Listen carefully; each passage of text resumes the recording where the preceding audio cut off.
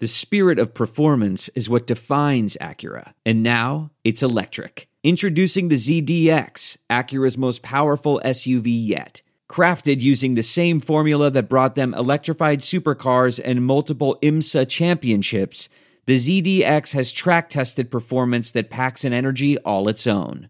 Unlock the energy and order yours at Acura.com. Well, Colin, you ready to be the Nashville representative of the Mazodcast this weekend? I am. I'm ready to do a correspondence interview. What are your expectations? Vanderbilt, Missouri, matchup of the Truthfully, week. I expect to win. I don't expect it to be an exciting win. I expect to have driven a long way, to be bored. But I'm hoping that, maybe Drew Block lights it up. Sure. But in truth, I expect to see a lot more of Corey Fatoni. Yeah. Speaking of Corey Fatoni, I've got a little surprise for you. Really? He's joining us on the show today. Really? Corey Fatoni on the show? The Corey Fatoni, our freshman punter. It's pretty exciting. Oh, you very, very rarely get a player on the show.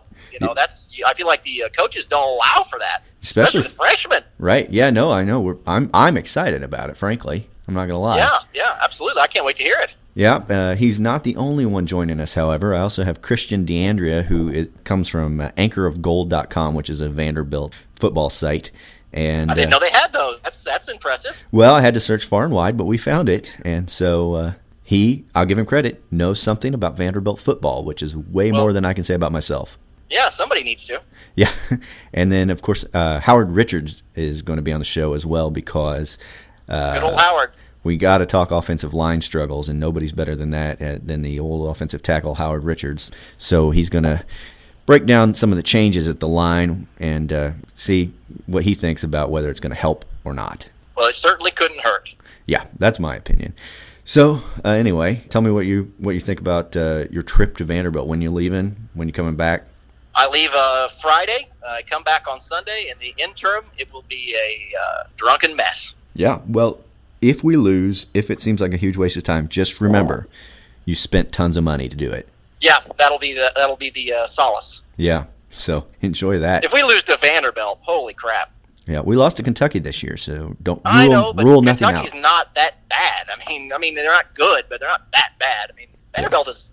I think I don't mind. Without knowing anything about Vanderbilt, I can say pretty safely they are bad. They are bad, and so are we, unfortunately. Yes, yeah, that's. You know what? Maybe I didn't have to count that into my calculation. Right, but I think you mentioned on our show last week maybe we'll have some defensive touchdowns since we're incapable of getting offensive touchdowns. Sure. I mean, truthfully, Brendan, I don't know that we haven't really scored that much on defense, but the defense may be averaging as many points a game as the offense at this point. Yeah, I mean 0 has been the standard for our offense for the most part, so any defense can produce that. Yeah, sure. Well, are you ready to get this preview show underway? Yeah, let's hear it. I'm ready to listen to Corey and Howard and the other some other guy I don't know. Sure. Yeah. Let's do it. All right, MIZ. COU. Gonna throw it. Slant. This bunch for you, Mizzou. And there he goes. How about number 6? You don't get no better than that, man. Who's back in the game? Shane Ray. And look at what he just did. Touchdown, Missouri.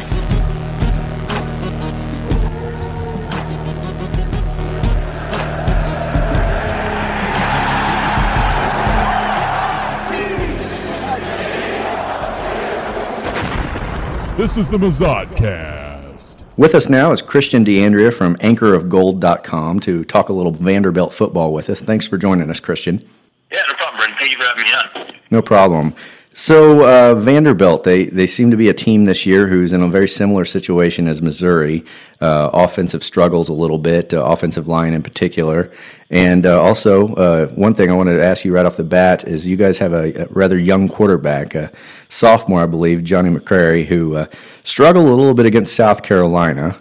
But I just wanted to ask you, what is he the starter for next week, and what can we expect when we see Johnny behind center? Sure. So to say McCrary struggled a little bit against South Carolina is to say that the Titanic was a small boat accident. McCrary had one of the worst fourth quarters in school history, Ended up throwing 3 interceptions, fumbled twice. Basically, every time the Vandy defense gave him an opportunity to steal a win in South Carolina, he threw it away. And that's been the problem he's had all year. He's great in the 2-minute drill, but too much time. He's terrible at checking down. He'll force bad passes into tight spots, and he often ends up paying for it. Now, that said, he's probably Vandy's guy throughout at least the rest of the season. The guy behind him, another sophomore, Wade Freebeck, played last year as a true freshman, didn't impress. Came in this year against Austin Peay in a blowout, was still pretty bad. So it doesn't look like taking McCrary out is going to give Vandy any kind of distinct advantage. One of the things that is important to look out for, this is the first week of the year that Kyle Shermer, true freshman quarterback, son of Pat Shermer, former Brown head coach, he is now on the depth chart. He's now listed as the number 3 quarterback. We haven't seen him on the depth chart before. It seems very, very likely that Vandy's going to continue to keep his red shirt intact.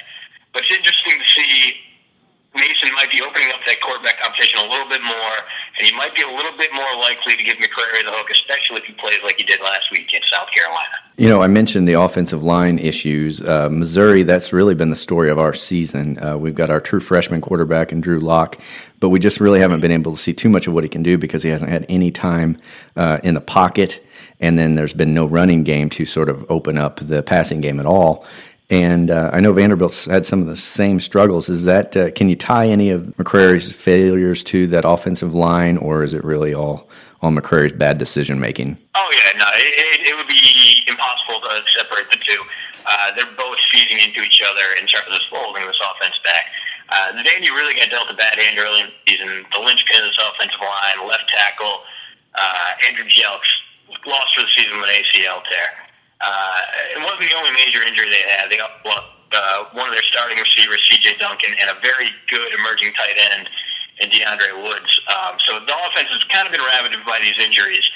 What they had to do is they had to shift Will Holden over from the right to the left tackle, and that really left a lot of instability on the right side of the ball. And you'll notice these Vandy running plays that go right tend to get stuffed. It's Ralph Webb running into the backs of his own blockers or is getting stuffed behind the line of scrimmage. It's pretty rare that you'll see a successful run go to the right side. So I fully expect Missouri to be loading up on that side of the ball on pass rushing plays, on plays. They're going to be ready for anything coming to that side because they know they're going to be able to overpower guys like Greg Fromag, Barry Gujar, Justin School, who's a true freshman, coming along nicely, but still just not quite ready for intense pass rushes like Missouri's. But like you said, alluded to before, a lot more issues than just the blocking that's really affecting this passing game. Ralph Webb is had a bit of a down year. He's had a bit of a sophomore slump. There's only been one game in 2015 where he's averaged more than 4 yards a carry. So he's seeing his effectiveness go down. He's a very shifty all-purpose back, but he really hasn't been able to get off his blocks. Really, the only game he's been impressive was against Middle Tennessee State, and that's not exactly like he's not going to impress them by beating the Blue Raiders. Sure. I want to tell you a story. It's a story about a scandal, broken relationships, gossip, rumors, money, corporate rivalry, and a broom. A performance-enhancing broom.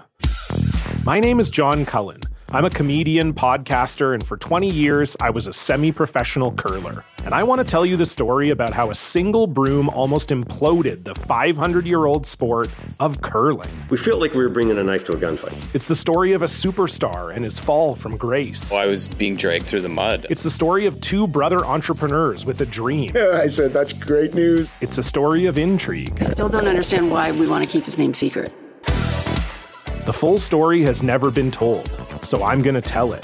Broomgate, how a broom almost killed curling. It was a year I'd like to forget. To listen to Broomgate, search for Broomgate in your favorite podcast app. That's all one word, Broomgate. We're driven by the search for better.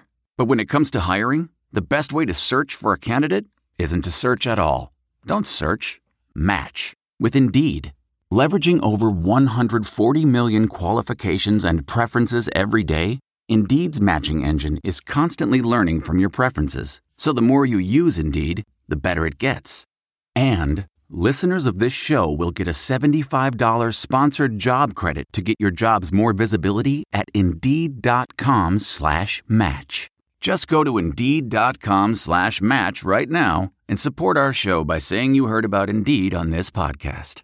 Indeed.com/match. Terms and conditions apply. Need to hire? You need Indeed. Sure, yeah, and Missouri, they held Georgia in check. It ended up losing 9-6 because of our own offensive failings, but the strong defense.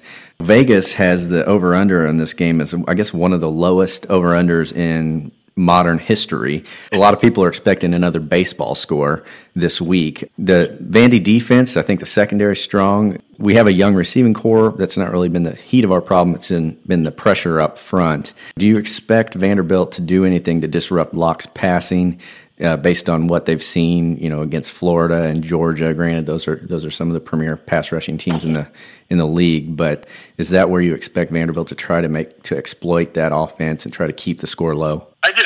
You mentioned the Vandy secondary. They're having a very solid year, but they're really set up by the strength of a very underrated front line. Adam Butler, Jay Wood, Samifa Lielo, and Caleb Azubuike. Four very, very solid guys in the trenches, guys right on the line in their Derek Mason 3-4 offense, and they kind of set the pace. They're good at applying pressure. They're also great at swallowing up runners and really forcing opponents to go deep into the passing game. It forces a lot of third and longs, and where they're at their best is inside the red zone. Vanderbilt bends quite a bit. They allow a lot of medium-sized drives into Vandy territory, but they also force a lot of field goals and field goal attempts because they are able to bow up and really hit the hardest when it counts the most. So I would expect to see a big push up front from those four guys. And then also, you're going to see guys like Stephen Weatherly, Zach Cunningham coming out of the second level and making big stops, putting pressure on your freshman quarterback and really disrupting what's been a pretty much unbalanced Missouri offense. I think we're going to be able to do to Missouri what other teams have been doing to Vanderbilt so far this year. Well, I hope that's not true, but I have no confidence on our Missouri offense. I saw last week that Vanderbilt was missing a couple of their linebackers against South Carolina. Did it seem to affect them, or were they able to play around it with the talent that you mentioned earlier? And I guess, are those guys going to be back in the lineup this week? Well, the biggest guy they're going to have back is Azubuike. He's a defensive end, but he also can drop back into outside linebacker as a pass rusher in Mason's 3-4. He missed last week's game due to emergency dental surgery. He's still listed as questionable, but it seems like every indication seems to suggest that he'll play on Saturday. The other guy they're going to be missing is inside linebacker Nigel Bowden. Bowden, heart and soul of this team's defense last year. He missed a bunch of games so far this season. Fortunately, there's a lot of depth around him that can replace what he brings to the table, specifically with Cunningham and senior linebacker Darian Herring. Came up in a big way early in his career, has basically been a 4-year regular for this team, and if anyone's going to be able to fill the spot at the inside linebacking position, it's a guy like Herring. So even if Bowden is going to miss this week's game, and that seems every signal seems to suggest that, the team's still going to be in good hands because of guys like Herring, Jakari Thomas, Kari Blasingame behind him. The center of the field is going to be very solid thanks to a very strong linebacking core in Nashville. One guy I didn't hear you talk about on the offense, but looked like he put up good numbers against South Carolina, Darius Sims. I guess he's a wide receiver and a return man. Is he the target for the sophomore Johnny McCrary, or is he the guy on offense if there is going to be a guy? So the funny thing is that we've known Sims as this tremendous explosive athlete with a nose to the end zone for the past 2.5 seasons at least. The problem is that Vanderbilt has really struggled to find ways to give him the ball other than on meaningless jet sweeps and reverses and other things that just didn't work. So that's why it was extremely satisfying to see Vanderbilt give him the ball on end around or on sweeps and get him the ball and just regular carries, because he provided such a strong, fast complement to Ralph Webb's kind of straightforward running style. South Carolina just couldn't keep up with him, and that's how he gained over 100 rushing yards on only 6 carries. I think we're going to see more of him, but I also think that Missouri is going to be much more prepared for him than South Carolina was, just because there really wasn't any game tape that showed what he can do in that kind of situation. Because, like I mentioned before, that was the first time Mason and the offensive coordinator, Andy Ludwig, really turned to him in such a high capacity. Now, if we want to talk about go-to guys on offense, the traditional answer here is going to be number 10, Trent Sherfield. Sherfield rewrote the Vandy receiving record books with a huge 240-plus yard day against Austin Peay. Granted, Austin Peay is like playing an okay high school varsity team at this point, but still, he double-digit receptions, just tore that team up. He's a strong receiver, good route running, but very strong yards after catch capability out of this kid. Very shifty, very quick, very tough to bring down. If it's not him, it's going to be Caleb Scott, who's emerged as more of a target for McCrary in 2015 than he had as a true freshman in 2014. Strong player, good hands, able to find seams in the defense. Not going to lie you with his speed or shiftiness, but a solid possession receiver, a very good number 2 next to Sherfield. The only problem is finding a quarterback connection to get him the ball. Missouri and Vanderbilt at this point are two teams that are basically trying to salvage their season. Missouri has been a disappointment. I know that Vanderbilt the last 2 years has really fallen off after the James Franklin era. I'm just kind of curious what the attitude in the Vandy Nation is about head coach Derek Mason and what expectations are for him, if there's reason to feel like there's improvement in the future, or if they feel like he hasn't really utilized the talent that he was left with, or just what is the feeling in Vanderbilt world about Derek Mason? So the biggest issue with Mason coming on early on was that expectations were a bit too high. I think a lot of fans didn't really stop to realize just how much talent that team was losing. Franklin left in part because the cupboard was bare. We were losing Jordan Matthews, who was basically just a cheer-all on offense. If you got in trouble, you just throw it in his direction, he'd come down with it, he'd be able to move the chains. I can think of at least 2 different games that were won when Jordan Matthews pulled down a miracle catch on 4th down. And losing a player of that caliber was already going to have a major impact. They lost their most dependable lineman on the offensive side of the ball. They lost a very stable starting quarterback in Austin Carter-Stamos. They lost their entire starting secondary. So Mason comes in, and not only is he dealing with tremendous turnover on the roster, he's also tasked with trying to switch from 4-3 to a 3-4, and he's trying to fit all of Franklin's old recruits into these kind of square peg round hole positions on defense. And on top of it, he's got a terrible, terrible offensive coordinator in Carl Durrell. Leads to an awful, awful first year, 3-9. But even those 3 wins were borderline unwatchable. This team was bad, terrible. This year's been much better. And even though there's a chance they could go 2-10, they have shown real improvement, especially on the defensive side of the ball. We've seen better play calling thanks to the hiring of Andy Ludwig. They brought him in from Wisconsin, and he's helped kind of calm things down on the offensive side.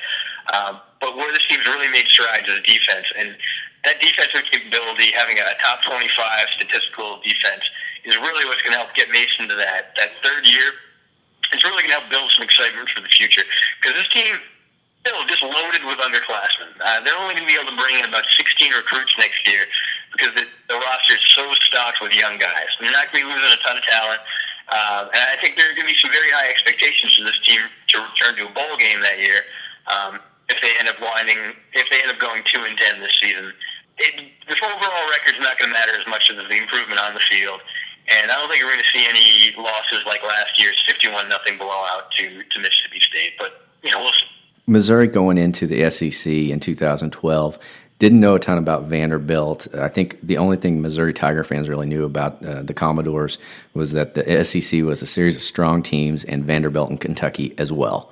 I think that's maybe a little bit unfair. Vanderbilt has had some up and down years and had come tantalizingly close to relevance, I guess I could say, in college football. But I don't know what the Vanderbilt, what the expectations are. Missouri was very much like Vanderbilt in many years, and Gary Pinkel has brought this expectation of winning to where this season fans are tearing their hair out. Year in, year out, do Vanderbilt fans, do they get restless? Do they get numb in seasons like the last couple where they've been bad? What is a team like Vanderbilt? What are their expectations in the SEC conference? So we've actually seen a big shift thanks to James Franklin in his 3 successful years. Franklin came in, he averaged 8 wins a season. He got this team to 3 bowl games, something that had never happened before. He won 9 games with his team, 2 years in a row.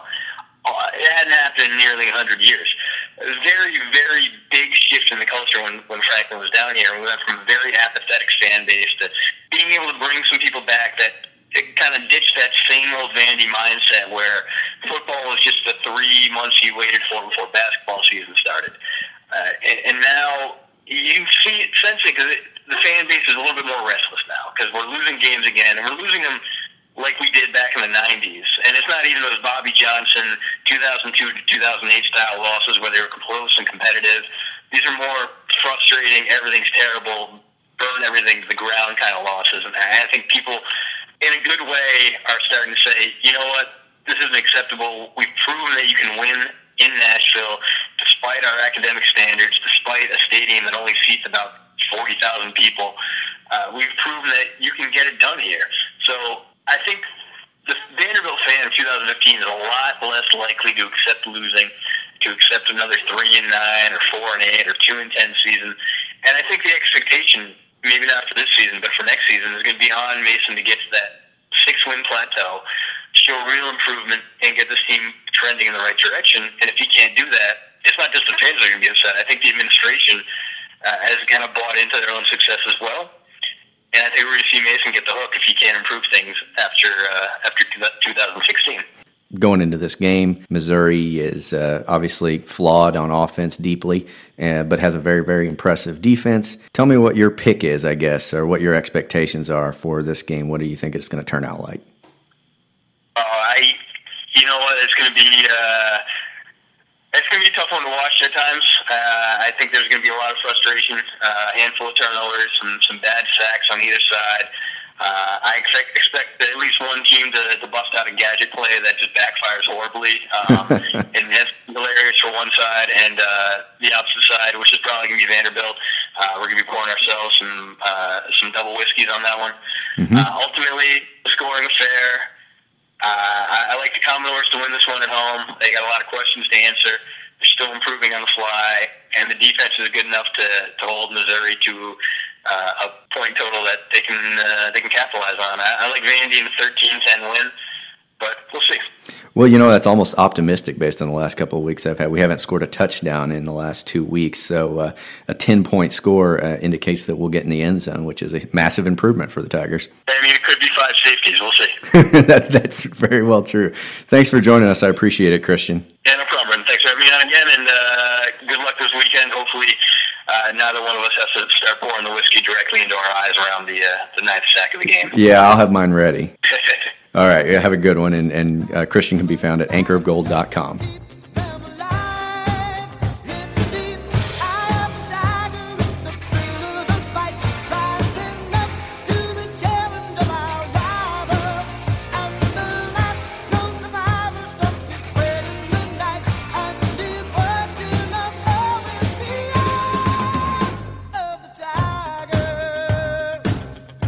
We have a little surprise for you now, an unexpected visitors with us. First time we've had a player interview. We're now joined by punter, freshman, Corey Fatoni. Thanks for joining us, Corey. Hey, thanks for having me. Yeah, it's you've been one of the most pleasant surprises in this season. What's it like to be a college football player? Hey, it's great. I punted a football. Everybody likes me a lot. I'm doing a great job. The coaches are really happy. They tell me every day, you guinea bastards, you're getting better with each week. Yeah, well, that's great, and you are getting better. Tell us a little bit about your pregame ritual. What do you do to get ready for a college football game?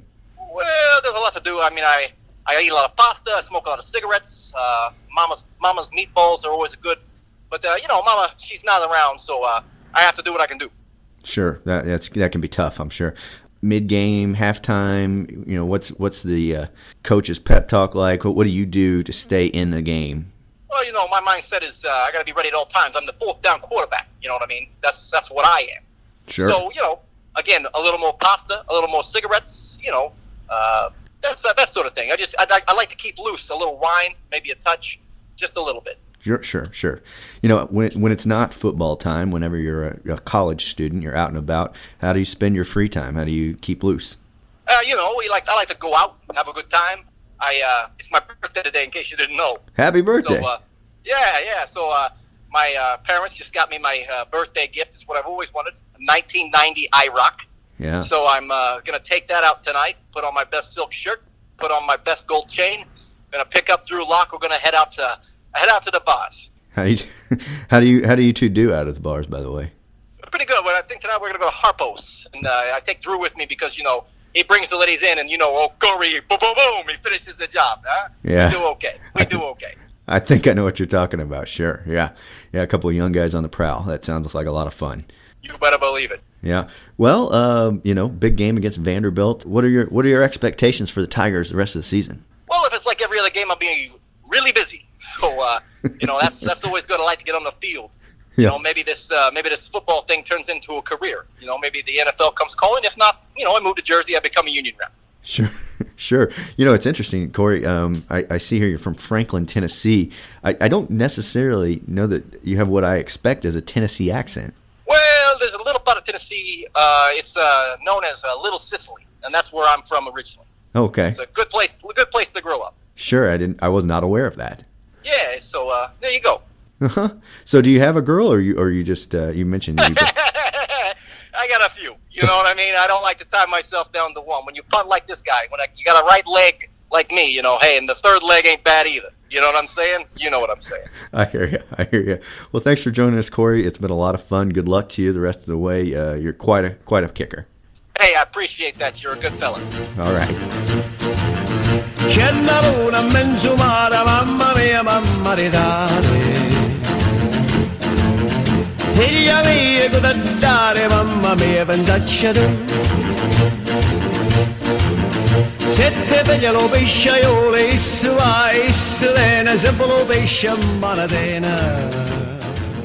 With us now is Howard Richards. Thanks for joining us again, Howard.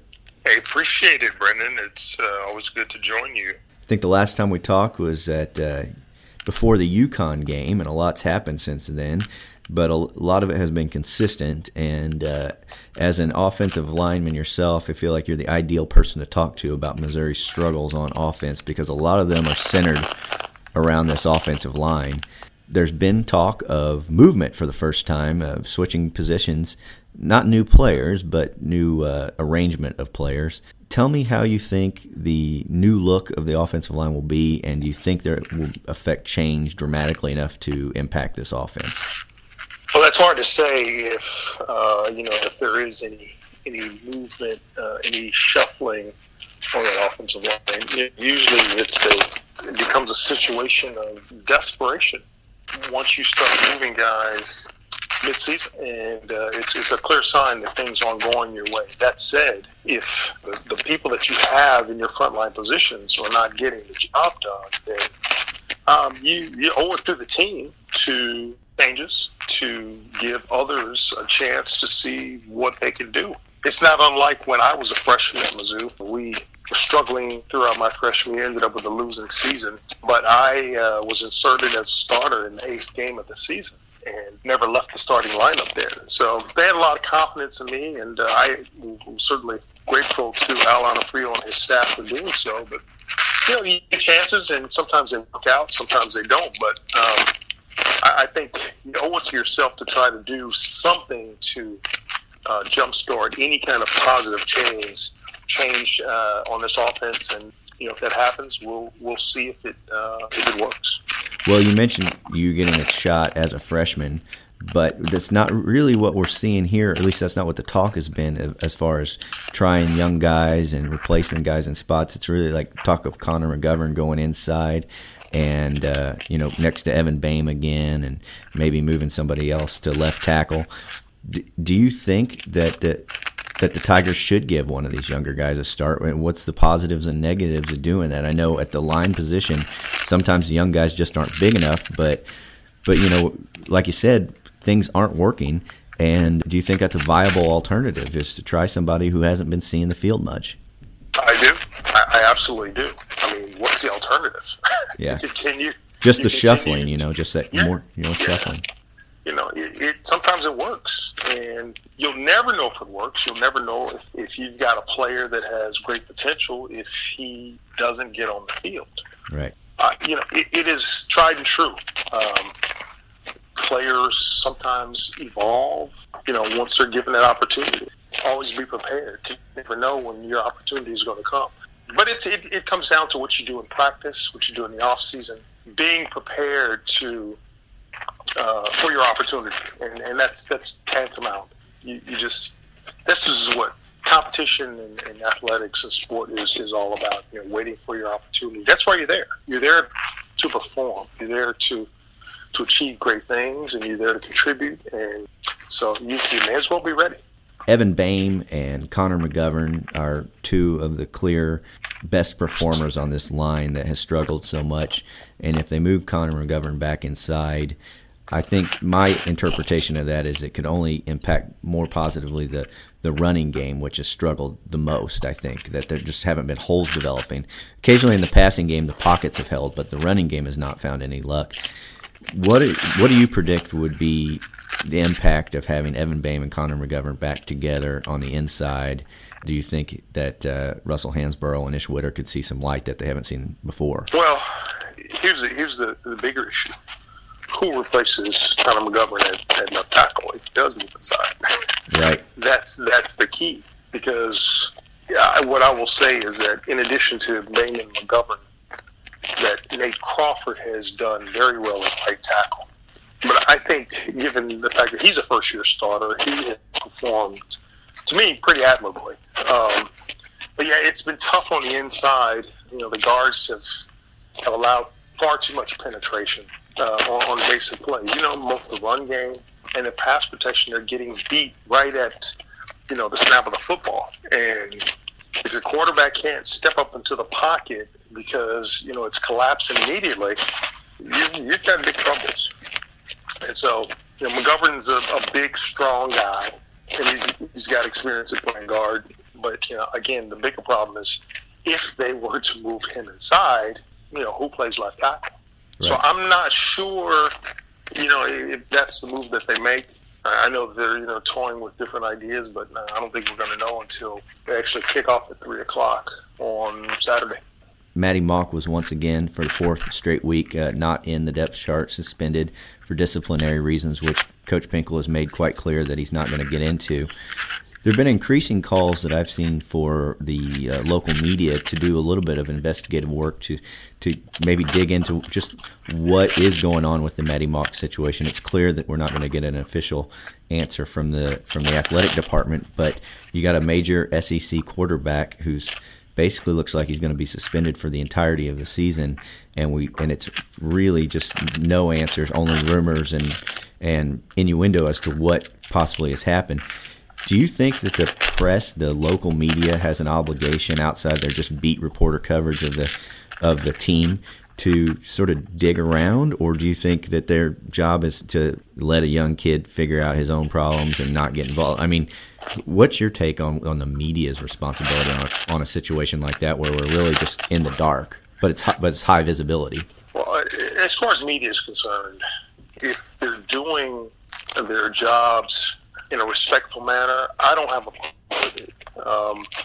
And it's highly unusual that even though Mock is suspended, that we don't have any official statement on it. I think, that's a little bit problematic because you have people that, here's a guy that has been your starter and won, 15, 16 games as a starter and has a good record as a starter. And then suddenly he's not in the lineup for violation of team rules. Well, you can get away with that for a few weeks, but people will want to know what the situation is. And I think if you, personally, if you deal with it and get it out of the way, then the problem goes away. You don't have to continue to deal with the same questions week in, week out. I'm sure Coach Pinkel probably has gotten frustrated. You can sometimes hear it in his voice during the press conferences. But I think it should be addressed in some way, shape, form, or fashion.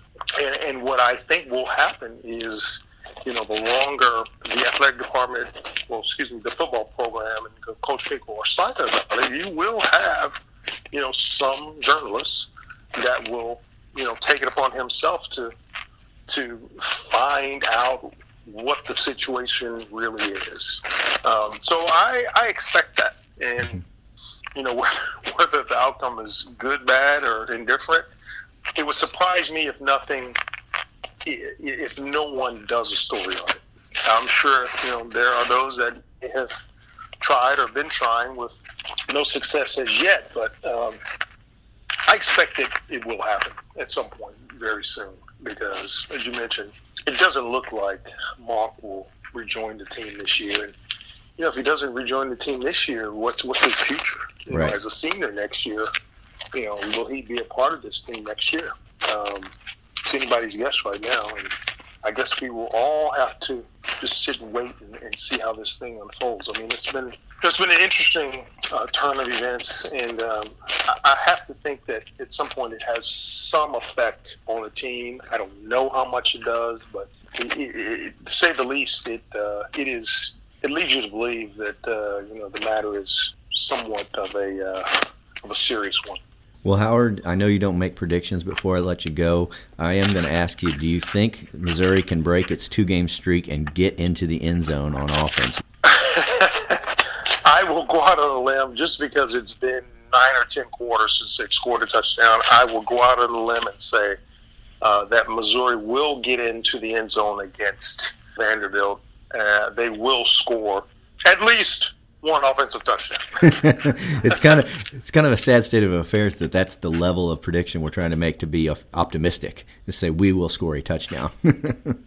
It's a big feat. I mean, and I think here's the thing: if they can get one early in the game, I think it will certainly put some of the level of stress at ease. Right. They came awfully close in Georgia, and here it is. You get the football after a turnover, an interception. Ian Simon picks off and runs down to the 1-yard line. Hell, if he had scored, that's the ball game. Right. But then your offense, has 3 tries. The first snap, missed exchange. Then you got 2 high snaps, and there's penetration allowed up front. It was just a disaster.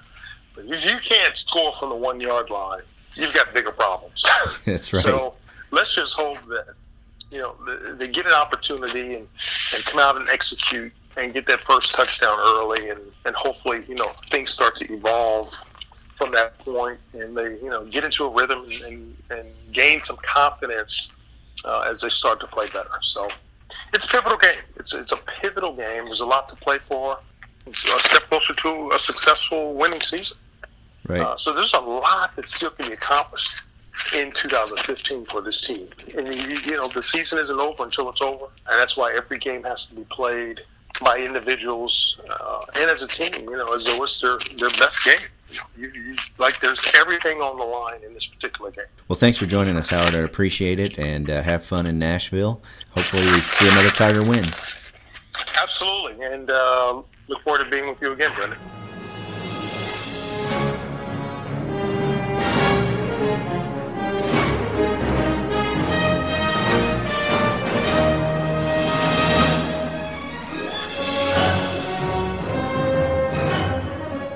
So there you have it, Colin.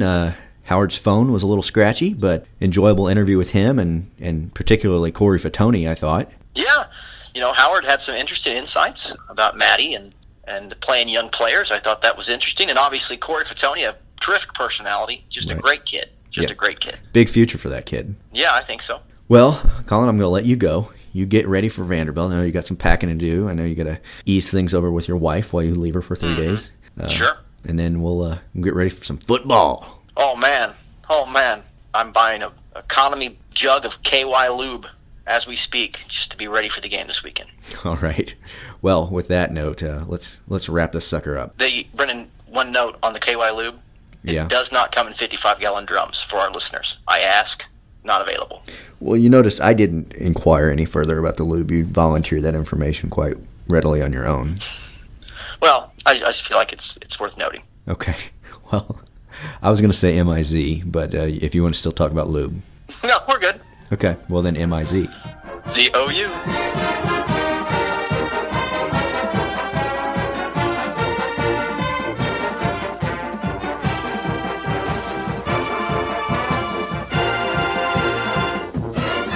He brings the ladies in and, Corey, boom, boom, boom, he finishes the job, huh?